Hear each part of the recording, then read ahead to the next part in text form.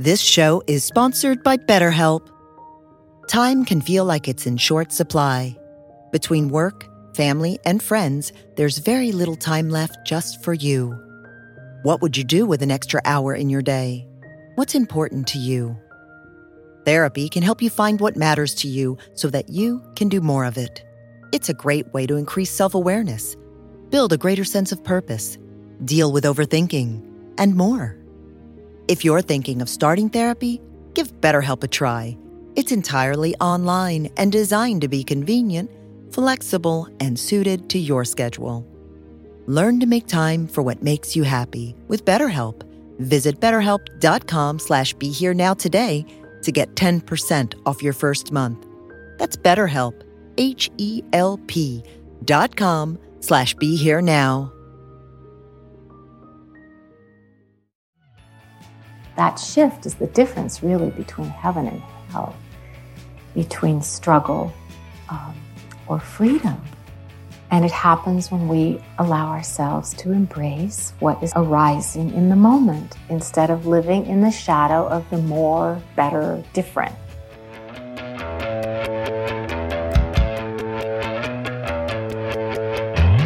Welcome to the Be Here Now guest podcast. This series features a collection of teachings and conversations centered around mindfulness, spiritual growth, and living a life in balance. Each week, our diverse network of guest teachers and hosts offer up wisdom and practices from a different spiritual path and perspective. If you'd like to support the podcast, please visit BeHereNowNetwork.com/donate. Sounds good so far? So if you hear the swallows, just ignore them, consider it like the raindrops. And if you can't hear my voice, just please wave your arms, gesticulate wildly, and we'll fix it.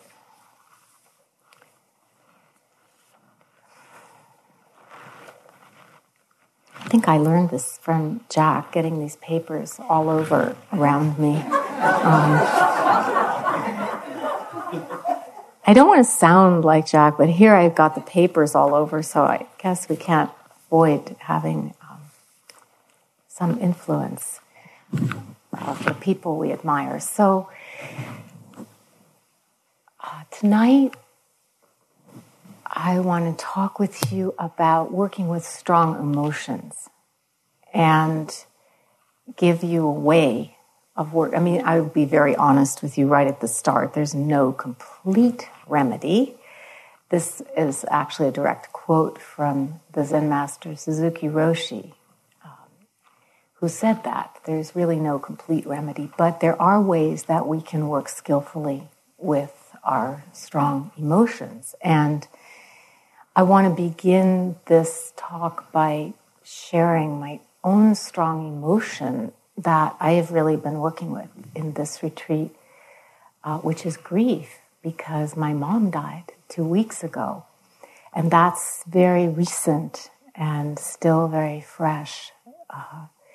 And I don't know what it will be like, 2 months from now or 2 years from now, but right now it's very fresh and very alive. And sometimes I have been sitting up here and I just start to cry. And I think, well, if they see me crying, they'll know I'm having an emotion. And I'm still sitting here and we're all surviving, and so that's okay.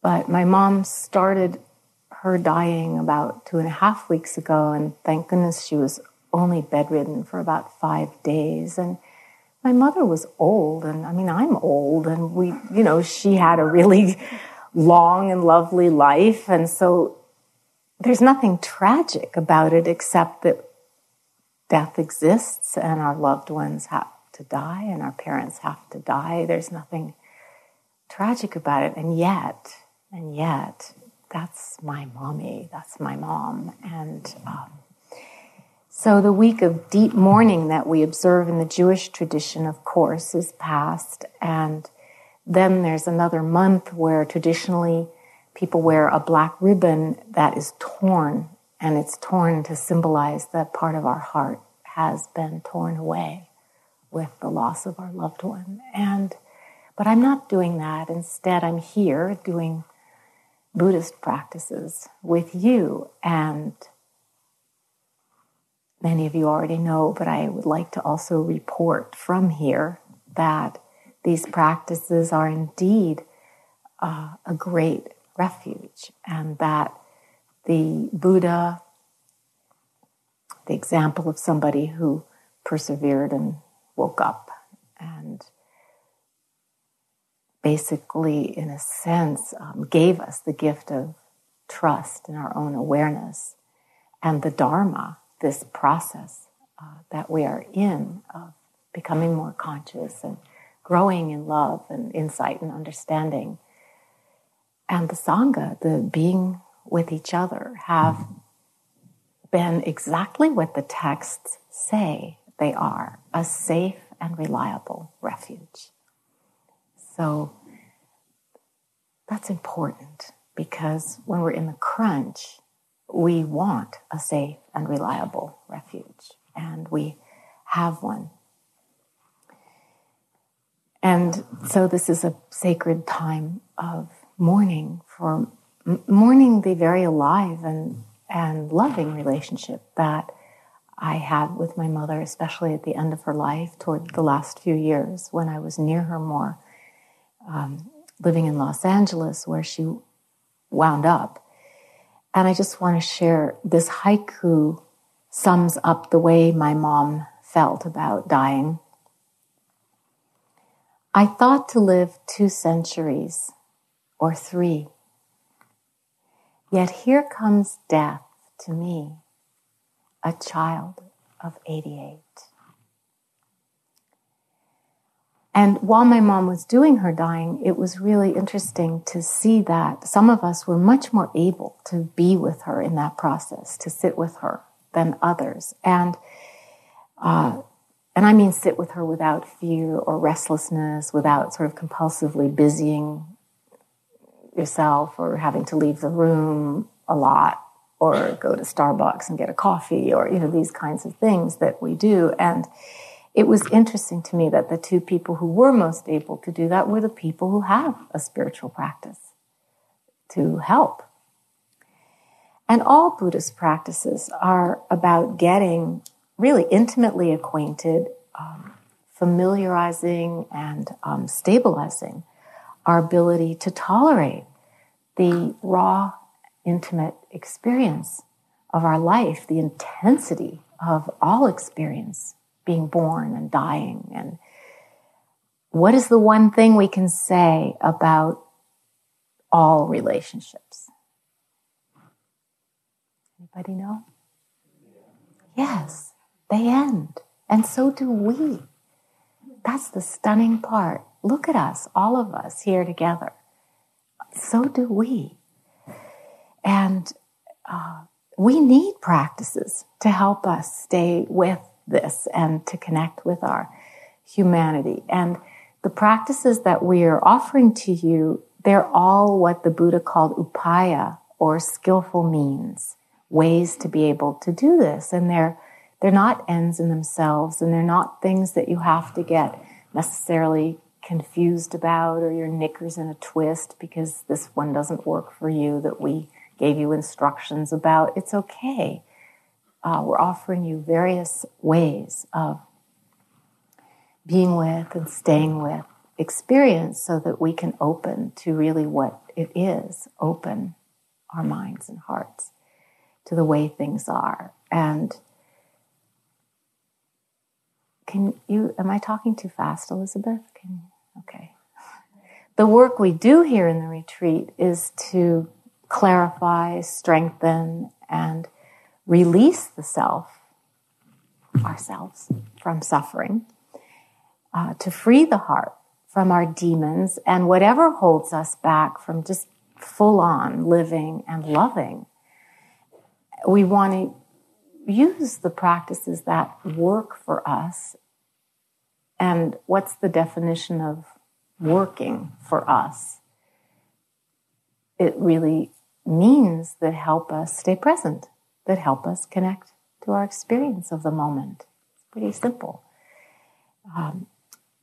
So we want to use the practices to grow our capacity to be more and more intimately connected with the 10,000 joys and the 10,000 sorrows that come to us. And one of the things that definitely hinders, I mean, Grove talked about all the things that hinder our ability to be present, but the one that I'm focusing on tonight is our fear, our inability to tolerate the rawness of strong emotion. So I want to give you a practical way of working with the emotions and just talk for a moment about thought, because Grove talked a bit about thought in the instructions this morning, and it's really interesting, and some of you, I'm sure, have already seen quite clearly how thought and emotion are connected, and what fuels and informs most of our thinking, probably all our discursive, not so clear thinking, is the emotions. Gil Fronsdale calls the emotions a factory for producing thoughts. And I think that thoughts also produce emotions. I mean, I know that I have certain thoughts that just, they definitely produce an emotional reaction. And just like emotions, our thoughts are, there's nothing wrong with our thinking. The brain secretes thoughts the way the mouth secretes saliva. It's a perfectly natural process. We're not here to try and stop that process, actually. And being able to accept that we're not here to try to stop that process or to say that, there's something wrong with it. This is actually freeing for us. How do we actually begin to experience the ephemeral, impersonal nature of thought and feeling? When we're caught in the thick of intense thought storms or feeling storms, the Dharma can seem a million miles away, can't it? Just like, what are they talking about? I mean, I'd like to believe them. They seem like nice people, but this does not connect to what I'm experiencing. So what I'd like to do is show you how your particular, unique, even your sticky, stuck, personal, emotional life can connect you to a vast field of awareness, the universal life of all worlds, where, in fact, the more usual preoccupations of our thoughts and feelings can either fall away or seem quite manageable and small, that we can touch to them with mindfulness and metta. So the practice that I want to teach you is it's got an acronym called RAIN, quite appropriate for tonight. And RAIN means recognize, accept or allow, investigate, and non-identify. These ways of approaching emotion. And they're really 4 practices or tools that we can use in the crunch. And usually in those crunch moments, we will revert to some old strategy that is familiar to us, but it probably worked really well when we were 5 years old or 9 years old, maybe even 14. But now it's outdated. And so this is an update, a Dharma update.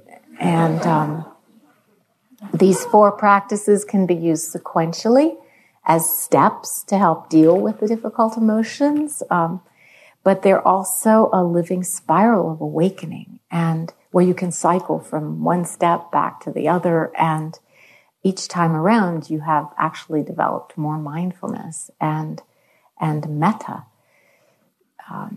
And obvious, well, maybe it's not so obvious. We've been beginning to talk about being mindful of and noticing and bringing attention to positive emotions as well as difficult ones. And these practices can be just as well used to recognize and allow and investigate and learn how not to identify with experiences of joy and happiness and bliss. Usually the positive emotions aren't the ones that get us the most riled up. I say usually because sometimes people have a strategy or a defense of always imagining the worst so that they won't be disappointed if what they want doesn't happen. And actually, for people who have this particular strategy, a lot of positive emotion can feel like, just too much rich dessert. But that's not the problem for most of us. And we're going to focus more on the difficult feelings. But I'm just wanting you to know that it applies just as well for not getting caught maybe in states of bliss, although I know that's not usually the problem you're having. So to first recognize, this is where our mindfulness is essential. How to recognize what's here. It seems very obvious, and most of us learned in nursery school, the smiley face, happy, the sad face, sad. That was kind of our training in emotional intelligence. But sometimes it's not so easy because feelings can be hidden by repetitive thought loops that are fueled by emotions that we might think unconsciously are too painful to feel. Obsessive planning, for example, can mask a lot of anxiety or fear. And the mind tries to protect us from feeling that fear or anxiety by generating all these, experiences of planning. In fact, I found it's way less painful to drop down into the actual emotion, to recognize it and feel it, than to get into the more secondary or indirect ones. An example that I had today was I was kind of busy in the retreat, and I started having a lot of thoughts about my mother's death. And if only I had told her this thing, and why didn't I tell her that thing?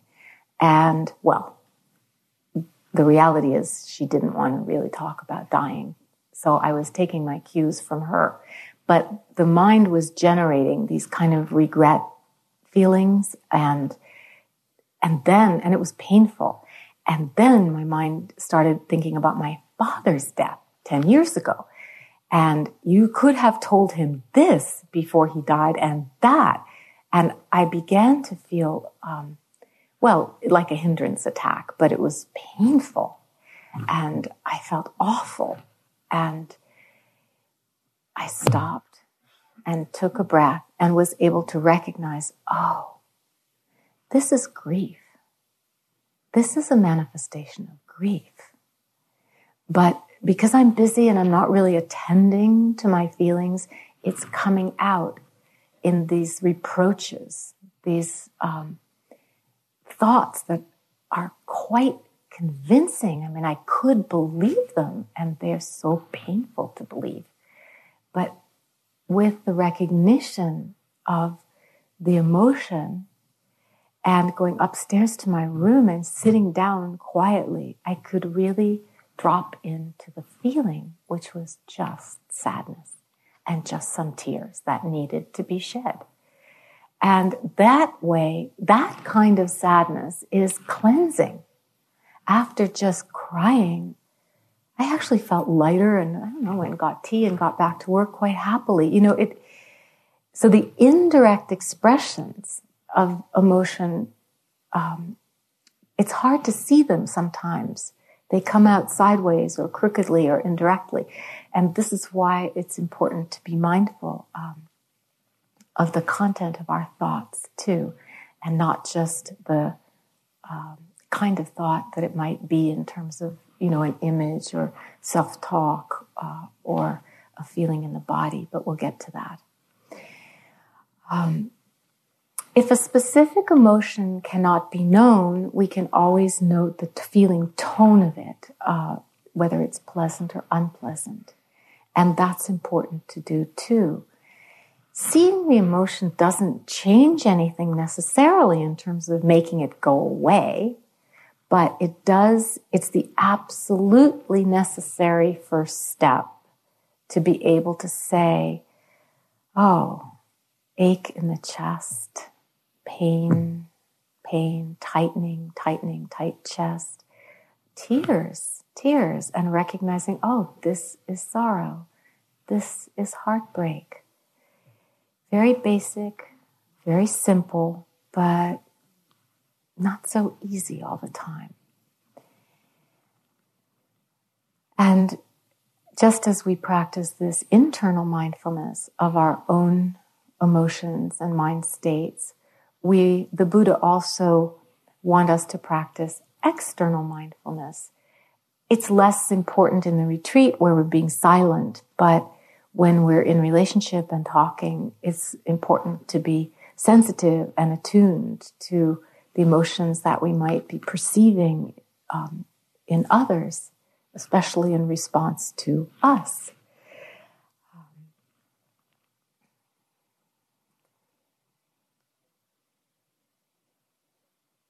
So that first flash of seeing, that is mindfulness, that deep, direct knowing of the present moment of experience. In the seeing, there's just seeing, utterly pure. In that first moment of what's seen and known, there's really no problem. It's just that instantly the mind jumps in and it finds it pleasant or unpleasant or neither, and then it likes it or dislikes it or is indifferent, and then it constructs endlessly creative, imaginative associations. There's a great Pali word, papancha, for this activity of branching, proliferating thought that happens when we see something and come in contact. I have a cartoon about perception. I outlined it so you can see. It's actually two snails talking to each other. And one snail is saying to the other about this up here in the corner, I don't care if it's a tape dispenser. I love her.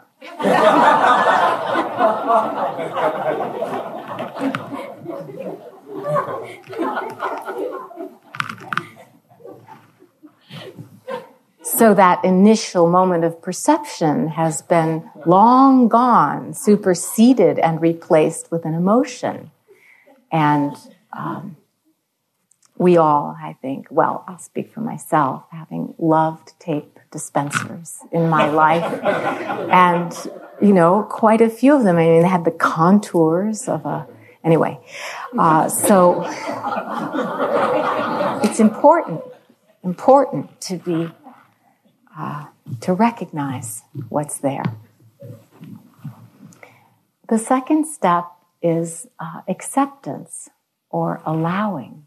When we see what's there, we need to bring some compassion and some willingness to just allow it to be there. Why? Because it's here. That's the only reason. There's no moral reason. Something has appeared in our consciousness. Something has appeared in our heart, in our experience. It's here. It's what's happening. So, since we've expressed our commitment to be with what's happening and to know what's happening and to appreciate that it's true by coming here to practice the Dharma, we try to allow it to be here. The Buddha really wanted us to feel what's to be felt in experience, not to try to suppress or deny or disavow or, get rid of it. For 25 years, I had this quote on the wall of my therapy office. By being in alert attention, by observing oneself with the intention to understand rather than to judge. By observing ourselves with the intention to understand rather than to be critical. In full acceptance of whatever may emerge, simply because it's there. We allow the deep to come to the surface and enrich our life and consciousness. This is the great work of awareness. Allowing it to simply be so in this great open awareness of heart and mind, in our willingness to sit up straight in the midst of experience that we're cultivating here. How do we do this? Somebody was talking today about just how do you deal with the flood of emotion, that kind of tsunami feeling of being completely swept away. And it's so much harder not to get swept away, particularly with content that grabs us. Like I am very vulnerable right now to accusations that maybe I wasn't all I could have been with my mom because she's gone. I can't make it right with her anymore. So there's that vulnerability to getting caught in the content. And it's way harder to stay clear than it is with the breath or sensations in the body, the foundations of mindfulness that we've been working with in the retreat. So here's a quote in response to that question from the Buddha. He was asked a similar question. How, dear sir, did you cross the flood? This is the Buddha's answer, by not halting, friend, and by not straining, I crossed the flood. But how is it, dear sir, that by not halting and by not straining, you crossed the flood? See, I love that because, really, but how did you do that? And the Buddha goes on. When I came to a standstill, friend, then I sank. And when I struggled, I got swept away. It's in this way, friend, that by not halting and by not straining, I crossed the flood. So what does that mean for us? Halting in the midst of thoughts or emotions. I think I understand that as like our mindfulness coming to a standstill and getting overwhelmed and flooded by either the content of our thoughts or by the intensity of our feelings. And this will happen. It does. I remember a friend of mine, a wonderful therapist, he made a tape for his teenage daughter called Music to Wallow By. And it had Pachelbel's Canon on it. It had all these very strains of beautiful music but that's not what we're doing. That would be coming to a standstill. And while there's a certain pleasure in that, there is. It's not the practice. And it doesn't really serve us when we don't choose. I mean, it's fine if you're alone in your room and thinking about your lost boyfriend or girlfriend, but there are times when we don't choose. So how can we not halt? Or when we do halt, this is actually more to the point because we will. When we do halt and we do think, instead of panicking and starting to flail around mentally and emotionally, reach for our cell phones or, whatever we do, instead of panicking in the water, if we can include the fact of sinking in our mindfulness. Oh, okay. We halted, sinking, flooded, overwhelmed, drowning. The minute that we include this, we're just opening the arms of our awareness bigger and bigger. And that means there's a part of our psyche, of our being, that is not drowning, is not flooded. And it might just be a sliver, but that sliver is enough. It's enough to help us cross the flood. And not straining, again, the straining would be trying to hurry past the difficult. I like to do that. Just get past it really fast. And that's exhausting, actually. It becomes exhausting. So to not halt or not strain, to not linger or wallow, and not hurry and try to leap over things, it means the kindness of a whole different stance. And this stance of non-striving, really, of being with experience that we call allowing. And it's very different from passivity. Passivity would be just glub, glub, glub, letting ourselves drown, and trusting that something or someone would rescue us at some point.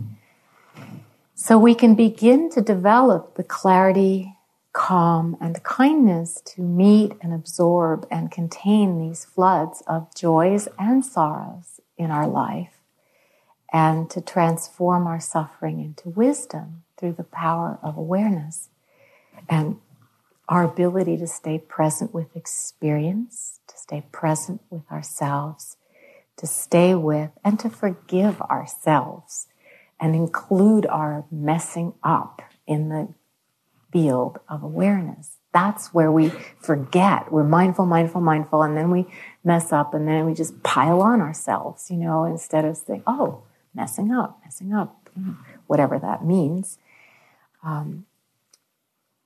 One teacher said, we are not our fault. One Rinpoche said, all human suffering is caused by our holding the past against each other. If we consider the past the moment that just went by, we could even say by holding the past against ourselves, because we slipped into, some state we disapprove of in the last moment. And it does require some time, and that's why we're here. The time to be with ourselves and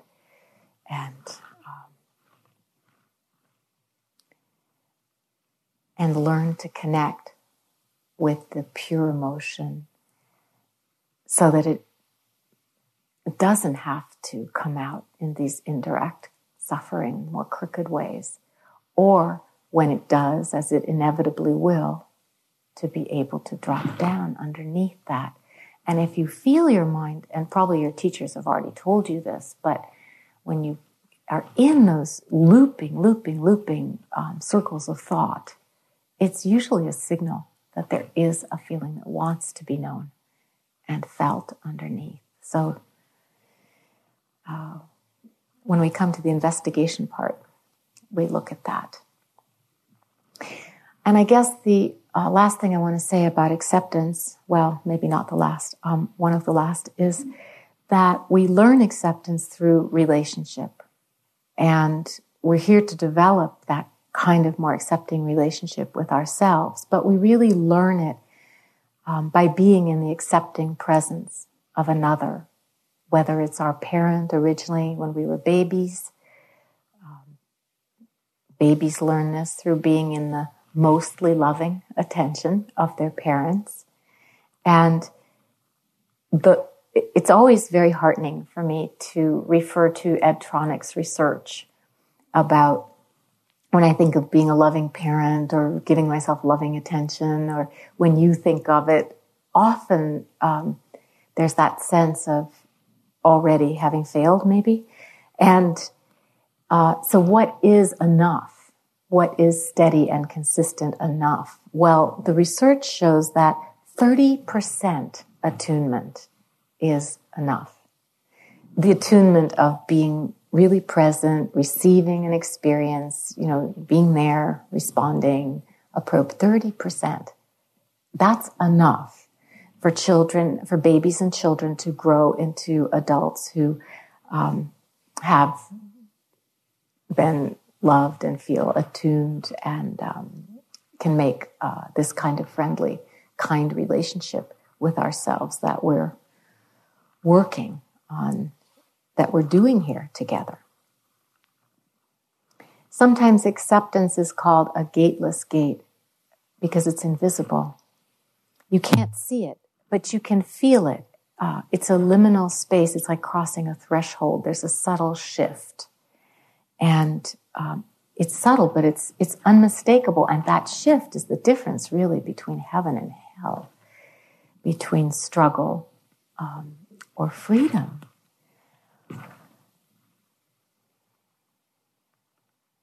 And it happens when we allow ourselves to embrace what is arising in the moment, instead of living in the shadow of the more, better, different. I want it to be more, I want it to be better, I want it to be different.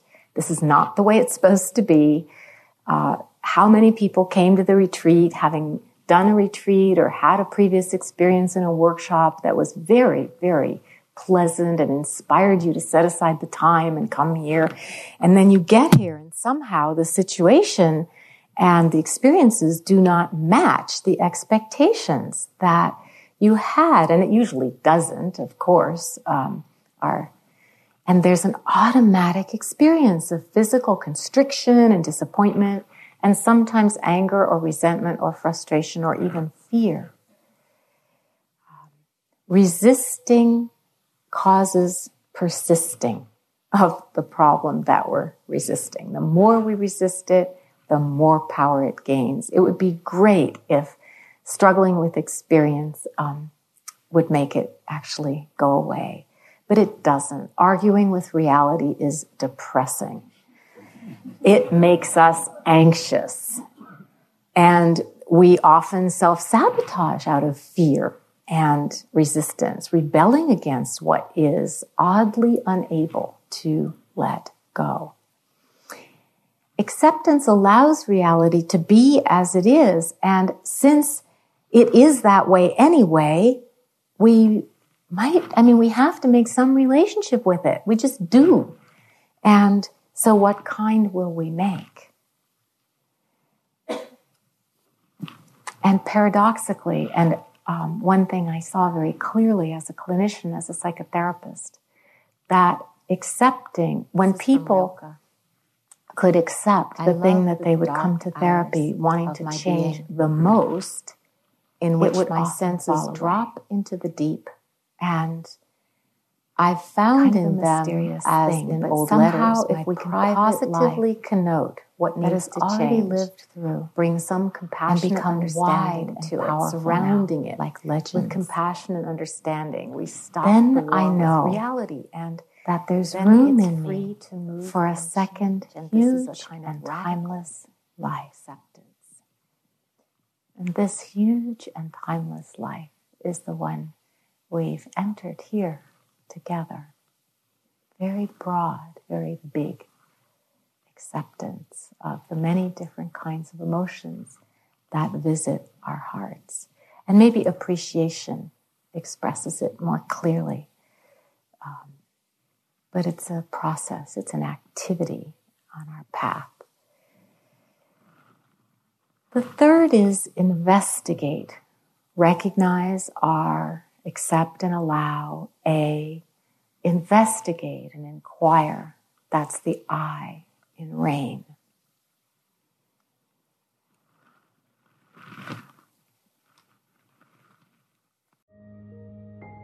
This show is sponsored by BetterHelp.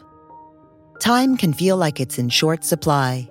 Between work, family, and friends, there's very little time left just for you. What would you do with an extra hour in your day? What's important to you? Therapy can help you find what matters to you so that you can do more of it. It's a great way to increase self-awareness, build a greater sense of purpose, deal with overthinking, and more. If you're thinking of starting therapy, give BetterHelp a try. It's entirely online and designed to be convenient, flexible, and suited to your schedule. Learn to make time for what makes you happy with BetterHelp. Visit BetterHelp.com/BeHereNow today to get 10% off your first month. That's BetterHelp, HELP.com/BeHereNow.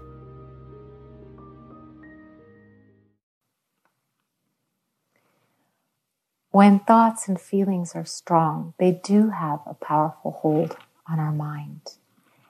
So we do use mindfulness to investigate. So this means the recognizing, the seeing, the accepting, but it doesn't mean investigating the content of our thoughts, as Grove was saying this morning. It doesn't mean trying to analyze the story. I think I spent the first couple of years on my cushion doing self-therapy like that. And that was okay, but maybe you can skip that part. And it doesn't mean to think about why you're having that thought. It doesn't mean to, this will get to the non-identification, to think, I'm having this absolutely disgusting thought. I must be a disgusting person. Or I'm having quite a brilliant thought. I must be a pretty creative person. It means just turning our attention to our present moment experience, the mental images or sounds of a thought, the feelings in the body, and the sensations that are related to the emotion, and investigating, what is this? What is this? Well, with the grief example I was using in the mind, it was coming out as regrets and reproaches too, with all the thoughts that accompany that. But in the heart, just the ache of brokenheartedness.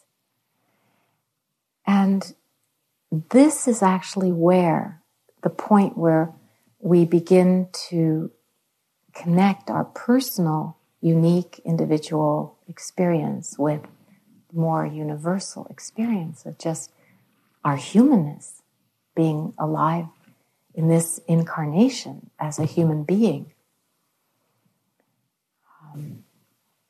From Achan Sumedo, you can develop your own trust and courage, your own confidence and fearlessness and learn to investigate experience rather than resist or be frightened by it.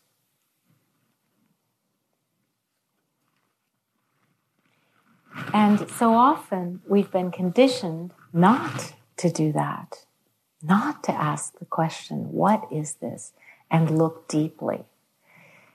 This is another New Yorker cartoon, and it shows a man standing, actually towering over his cat. And the cat is sitting by the litter box. And he's saying, never, ever think outside the box.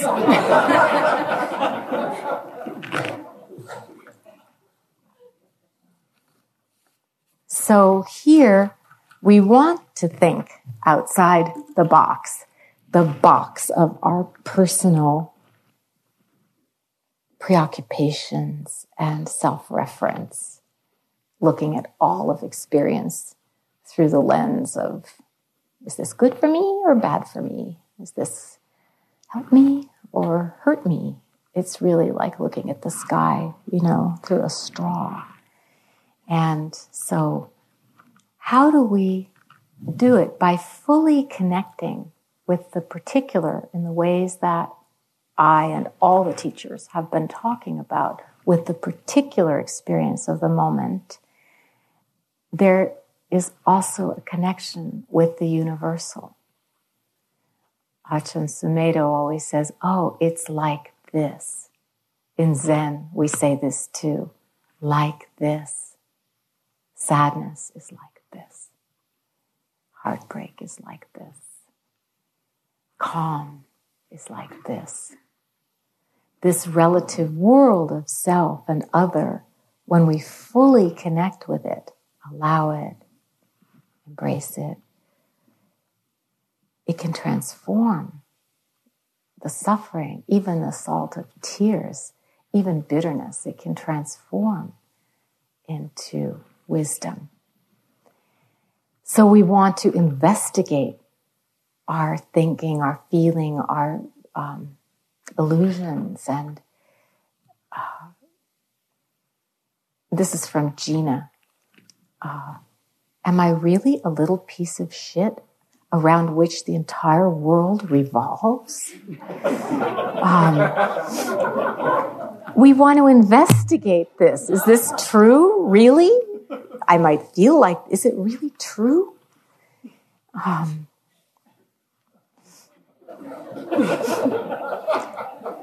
know her talk was so eloquent and so beautiful and so elegant, and she is too. I just had to say that, but that she can be earthy too.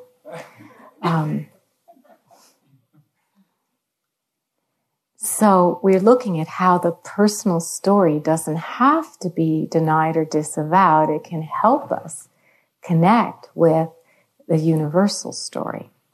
One yogi from a past retreat this spring was practicing metta for a whole month, and she discovered that she could dissolve all her feelings into metta. And she was overjoyed, and she imagined that metta would fill her heart and she would never be reactive again. It felt so powerful. It was so real. She was so happy. And then she realized, like, she would be sitting in the dining hall, her heart overflowing with metta, sending it to everybody. And then she'd see somebody take an extra cookie. And you know, that's just surreptitiously, you see people, you know, just shove that hard-boiled egg into their pocket and, you know, stick that extra. I think it said take one or start with one. And anyway, and they'd slip it into their pocket, and she would be just flooded with judgment and filled with aversion toward this lowlife who could, you know, try and like get an extra cookie.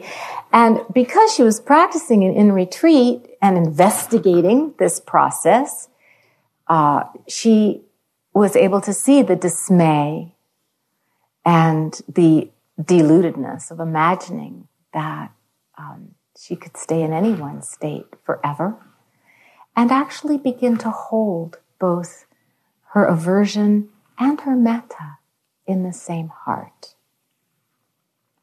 So this is one way that the unique stream of our personal narrative can join the wider river of our humanness, of all human life, the river of my particular suffering of losing my mother joins the ocean of suffering. We all have a mother and a father and children and brothers and sisters and loved ones.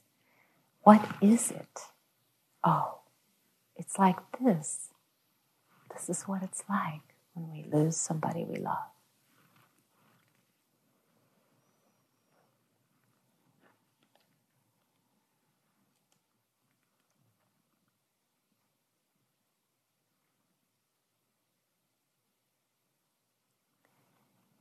When we can feel an intense emotion in the body, when we can really ground ourselves, and this is, of course, another way to cross the flood, the most time-honored way that we teach, really, the foundation of mindfulness, of grounding ourselves in the felt experience in the body of any given emotion, again, with the intention to understand how it lives and has its being, how it's born and lives and has its being and dies and passes away in the body. But it has to be with the intention to care rather than to cure. Because the wish to, when we approach experience with the agenda of wanting to make it go away, it doesn't work. Sorry to tell you, but you know this already. And so when we can really just be in the body, in the experience, this is another way. From Achan Sumedo, who's really great on this, be the knower, he says of the object, but we're not using that word.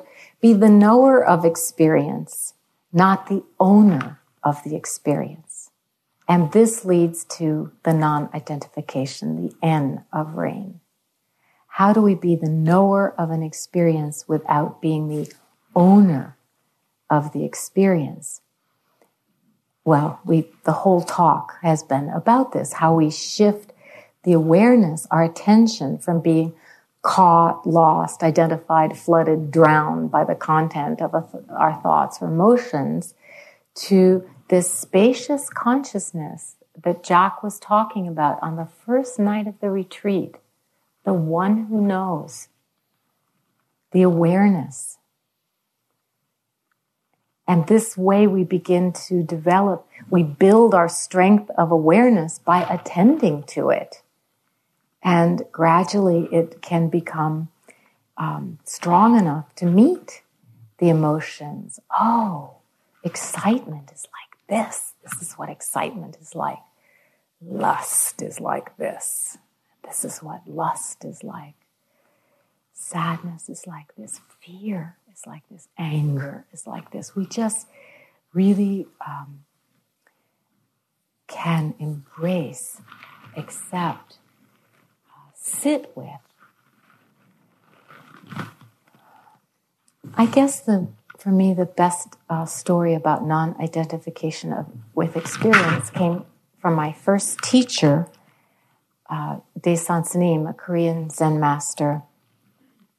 And it was a time when I was very heartbroken because I had to get divorced and I was really upset. And Sansanim knew me and my former husband really well, and I hadn't seen him since our separation. And he came from Korea, and a few old students got to have lunch with him. And we were sitting in a restaurant, and I was sitting next to him, and he took my hand, and I started to cry. Just that gesture of kindness, I just started to cry. And he squeezed my hand, and he muttered under his breath, "Weather." And that's all he said.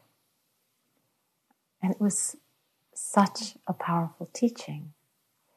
He was saying, these tears, it's like rain. They'll come and go. Our emotions are like the weather. We don't have to identify with them. Lust, anger, joy, sorrow, peace, calm, joy, gratitude. They'll come and go.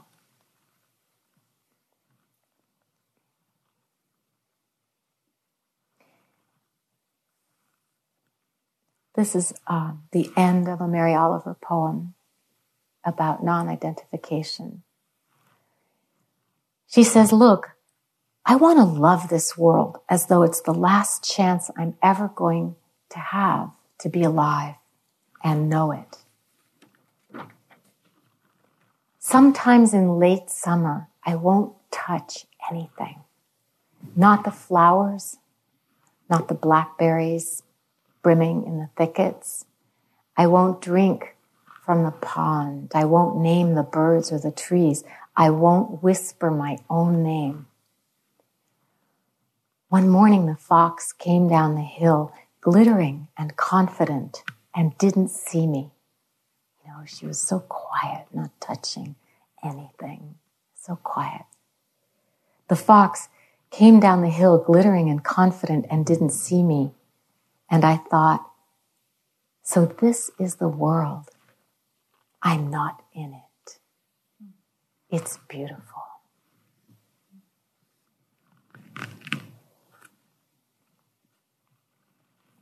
So I want to close with a poem called In the World. In the strange evening half-light, we sit. In the cloudiness of our questioning, we sit. In our madness and our clarity, we sit. In the midst of too much to do, we sit. In the warm arms of our shared sorrow, we sit. In community and in loneliness, we sit. In sweet exhaustion, we sit. In the blazing energy of being alive, we sit. Here with the raindrops and spring peepers. Here with the returned bird songs. Here with the rippling of spring breezes and fresh green grasses. Here with the cobwebs and clouds and moon and the country road upon us. Us in the sound and the sound in us. Us in the world and the world in us. The love of the Dharma has already arisen so deeply in you that it will carry you through all the strong emotions of your life, no matter what comes to you. You can do this. You can handle this, whatever the this is. And with some mindfulness and metta, you can meet it with dignity and courage. When we're not afraid to cross over to the other shore, when we really long to cross over to the other shore, we find what Albert Camus said, "In the midst of winter, I found an invincible summer, the steadiness and reliability of our refuge, our own minds and hearts." So let's just sit for a minute.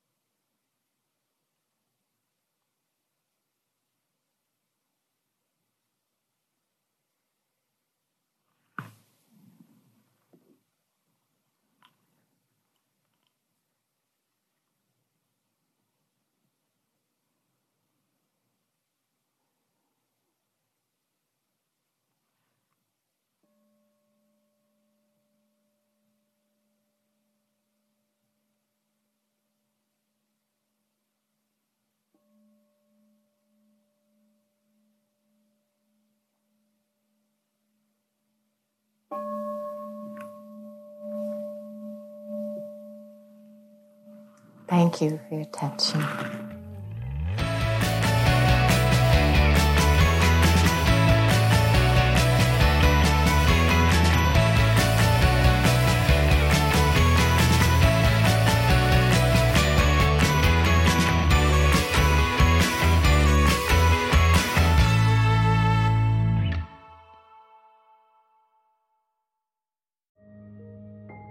This show is sponsored by BetterHelp. Time can feel like it's in short supply. Between work, family, and friends, there's very little time left just for you. What would you do with an extra hour in your day? What's important to you? Therapy can help you find what matters to you so that you can do more of it. It's a great way to increase self-awareness, build a greater sense of purpose, deal with overthinking, and more. If you're thinking of starting therapy, give BetterHelp a try. It's entirely online and designed to be convenient, flexible, and suited to your schedule. Learn to make time for what makes you happy with BetterHelp. Visit BetterHelp.com/BeHereNow today to get 10% off your first month. That's BetterHelp, HELP.com/BeHereNow.